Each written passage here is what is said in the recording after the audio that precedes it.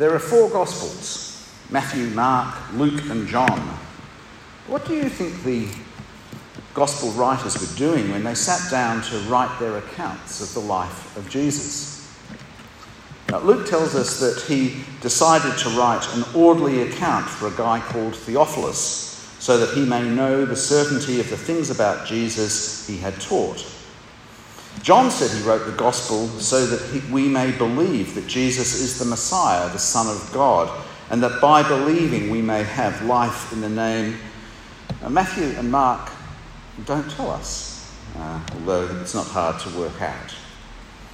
We know that when we speak or write, we're usually trying to do something to the person we speak to or write to. We're trying to shape or change them, usually in very minor ways. Even if we stick to bald facts, we're trying to change a person from someone who did not know that fact to a person who does. And perhaps knowing that fact will change them. There's a truck bearing down on you, get out of the way! And you are changed. Either from a person who was going to be killed and wasn't, or to a person who is. But often we're looking for more complex responses than that. We're trying to engage their emotions, to let what we say shape the way they think about us and themselves. I'm trying to teach and encourage you now. Basically, all communication engages with and shapes our emotions. The Bible calls for emotional responses. Not just certainty and faith, as Luke and John say, but what do we think about Jesus as a son, as a teacher, as a healer, as the Christ, as someone we are being invited to love and trust and join forever? And if you've been a Christian for a while, I'm sure your emotional response to Jesus has changed over time, and many emotions come to mind. What are your emotional responses to Jesus in the different circumstances described in the Gospels? And what's your emotional response to the centurion in our story today? Do you like and admire his faith and humility, or are you challenged by it? Maybe, like me, you are a bit jealous of him. Jealousy can be a positive thing as well as a negative thing. But he's humble and faithful, and I'm sure many of us would love to have faith like him. And he asks for healing and gets it. I trust Jesus, but I'm used to not getting what I ask for, even if it seems a good idea, and that has emotional challenges for me. Matthew may have been thinking he was just recording a miracle of Jesus, but I suspect he was also trying to encourage or inspire faith like that of the centurion, or challenge Jews who were still stuck in their legalism and did not really trust or love God. But whatever Matthew's intentions, his decision to communicate necessarily engages with me where I am, with all my faults and hopes and capacity for different emotions. He may not have thought one emotion would be jealousy, but we can't control the effects of our words on other people. We let even people that we know well, let alone people we don't know who live 2,000 years later. But God knows. God knows how communication works. He made us as people capable of having emotions, and he knows that words engage and shape our emotions. Today I'd like to share some of my emotional responses to this passage, to show that thinking about our emotional responses is part of understanding and responding to God. It starts with Matthew telling us that Jesus had entered Capernaum. That is a town on the western shore of the Sea of Galilee where Jesus based most of his ministry. And that is a photo that I took on the shore of the Sea of Galilee. And this is another photo we took. If you go there, go to Capernaum today, you'll find a weird spaceship-looking Catholic church built over the top of the ruins of an earlier church that were built on top of the ruins of a house which people say was Peter's, where Jesus may have often stayed. So I can't hear Capernaum without thinking of a spaceship church, but you may have other associations. Back there, yeah. Matthew tells us a centurion comes to him asking for help. "Lord, my servant lies at home paralysed, suffering terribly." Often Jesus knew people's needs before he was told. But here we see Jesus being told.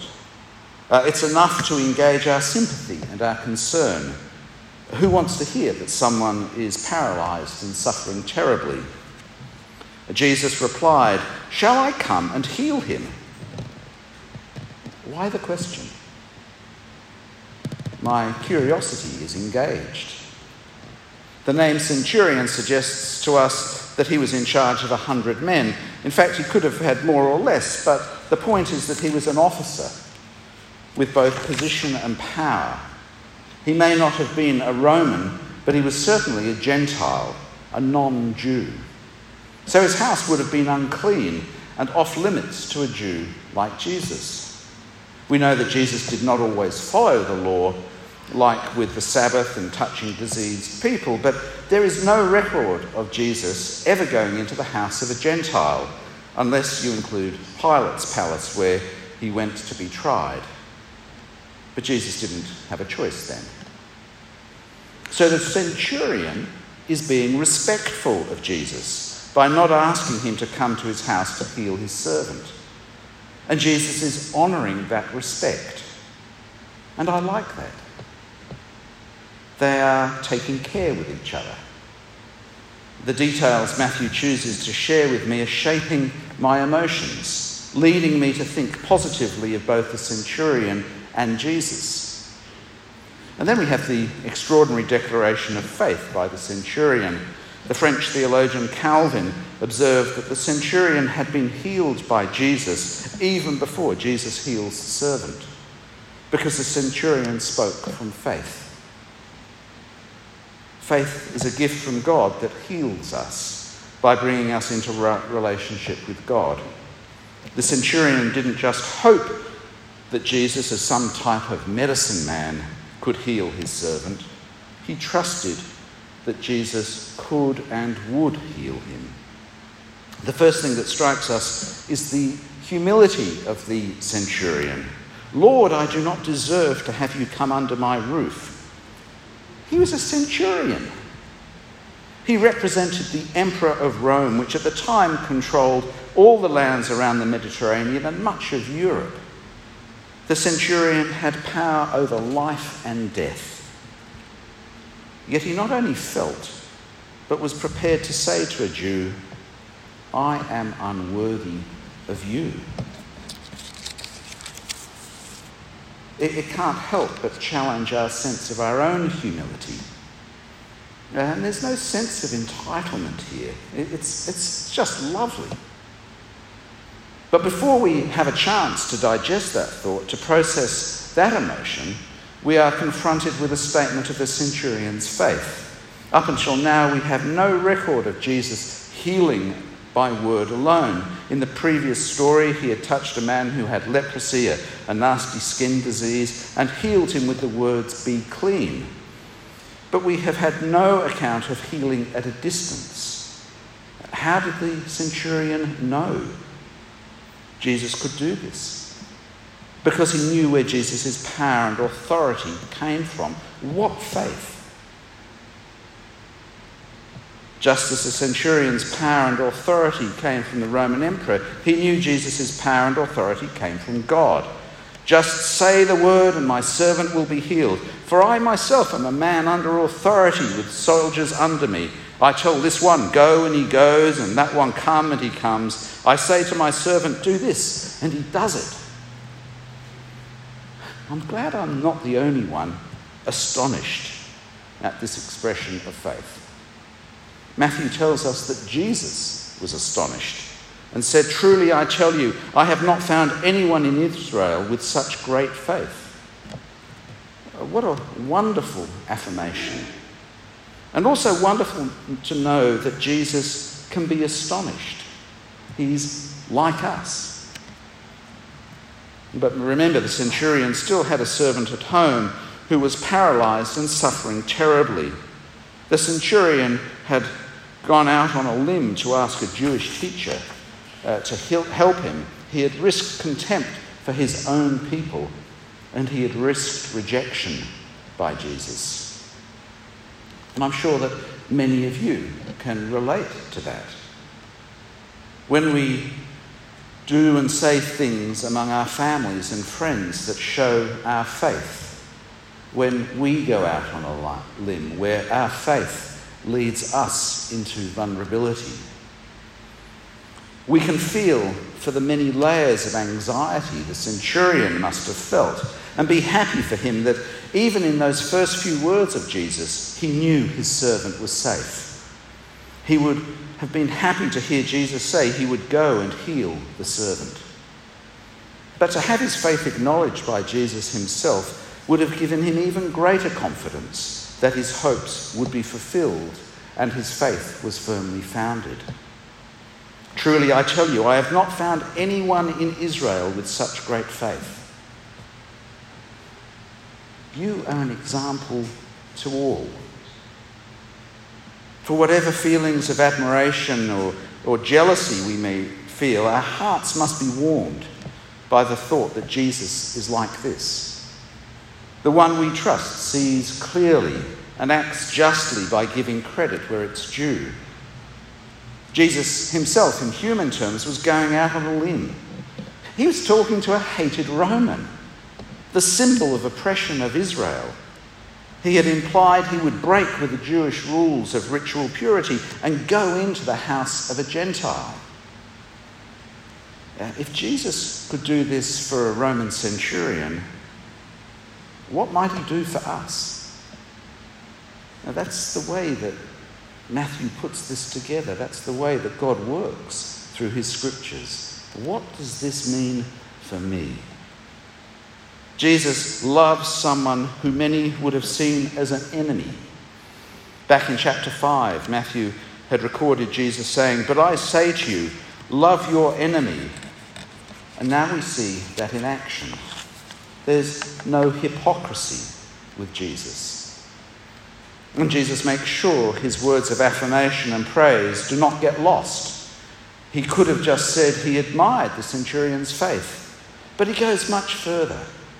"I say to you that many will come from the east and west and will take their place at the feast with Abraham, Isaac and Jacob in the kingdom of heaven. But the subjects of the kingdom will be thrown outside into the darkness where there will be weeping and gnashing of teeth."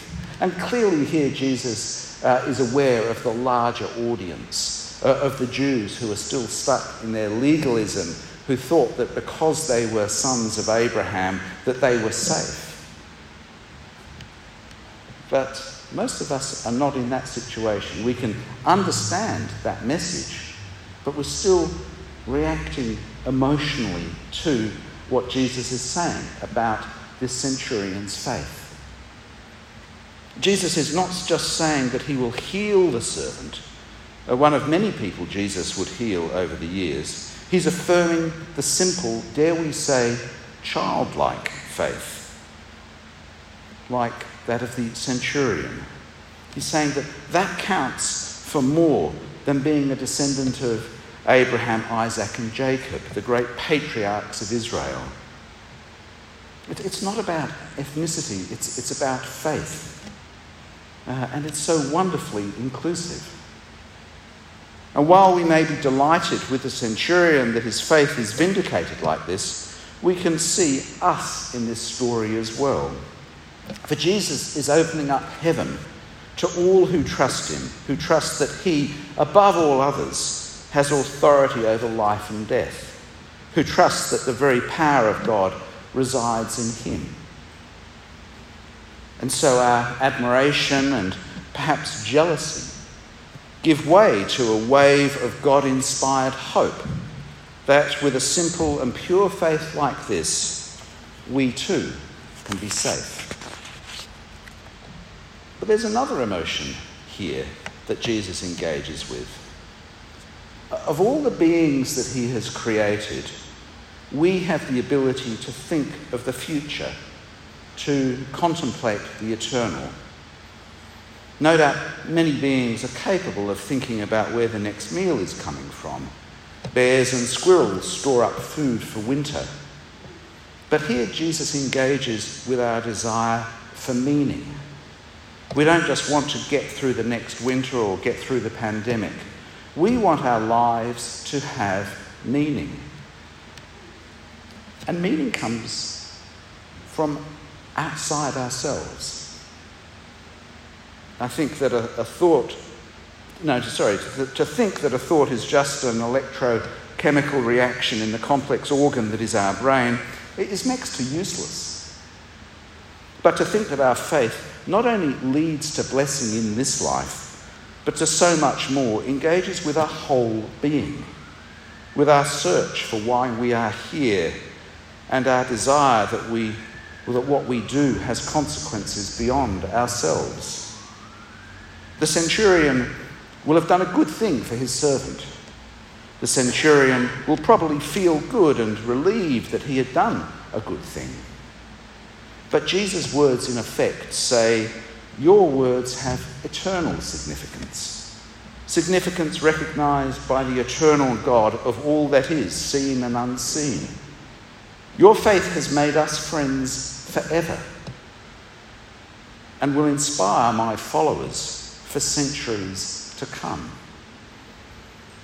And that desire of us to have meaning in our lives is really important and is one way that we react to these words that Matthew has recorded for us.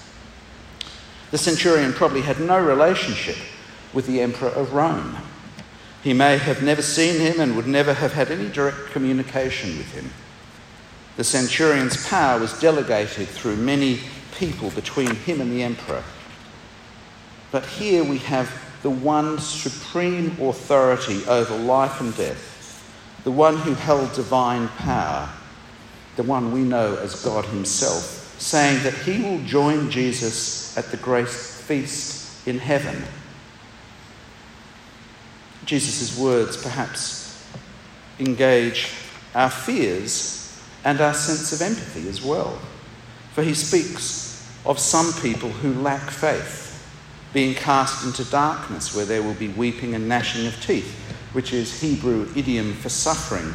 And we may think of people we know who risk that end and who we would like to see have a simple but adequate faith like this centurion. So it works at that level as well. And we're challenged to not be ashamed of this story, to not see it as too good to be true. And that takes faith. And it shows that faith changes things. And finally, we experience the emotion of relief. Jesus said to the centurion, "Go, let it be done just as you believed it would." And his servant was healed at that moment. For some, this will be evidence that they need this Jesus, but that Jesus doesn't need to be physically present with us to be able to help us. And proof that he is divine. Medical science usually works on physical means of healing, but Jesus can heal at a distance. But more than that, I sense that many of us want a happy ending.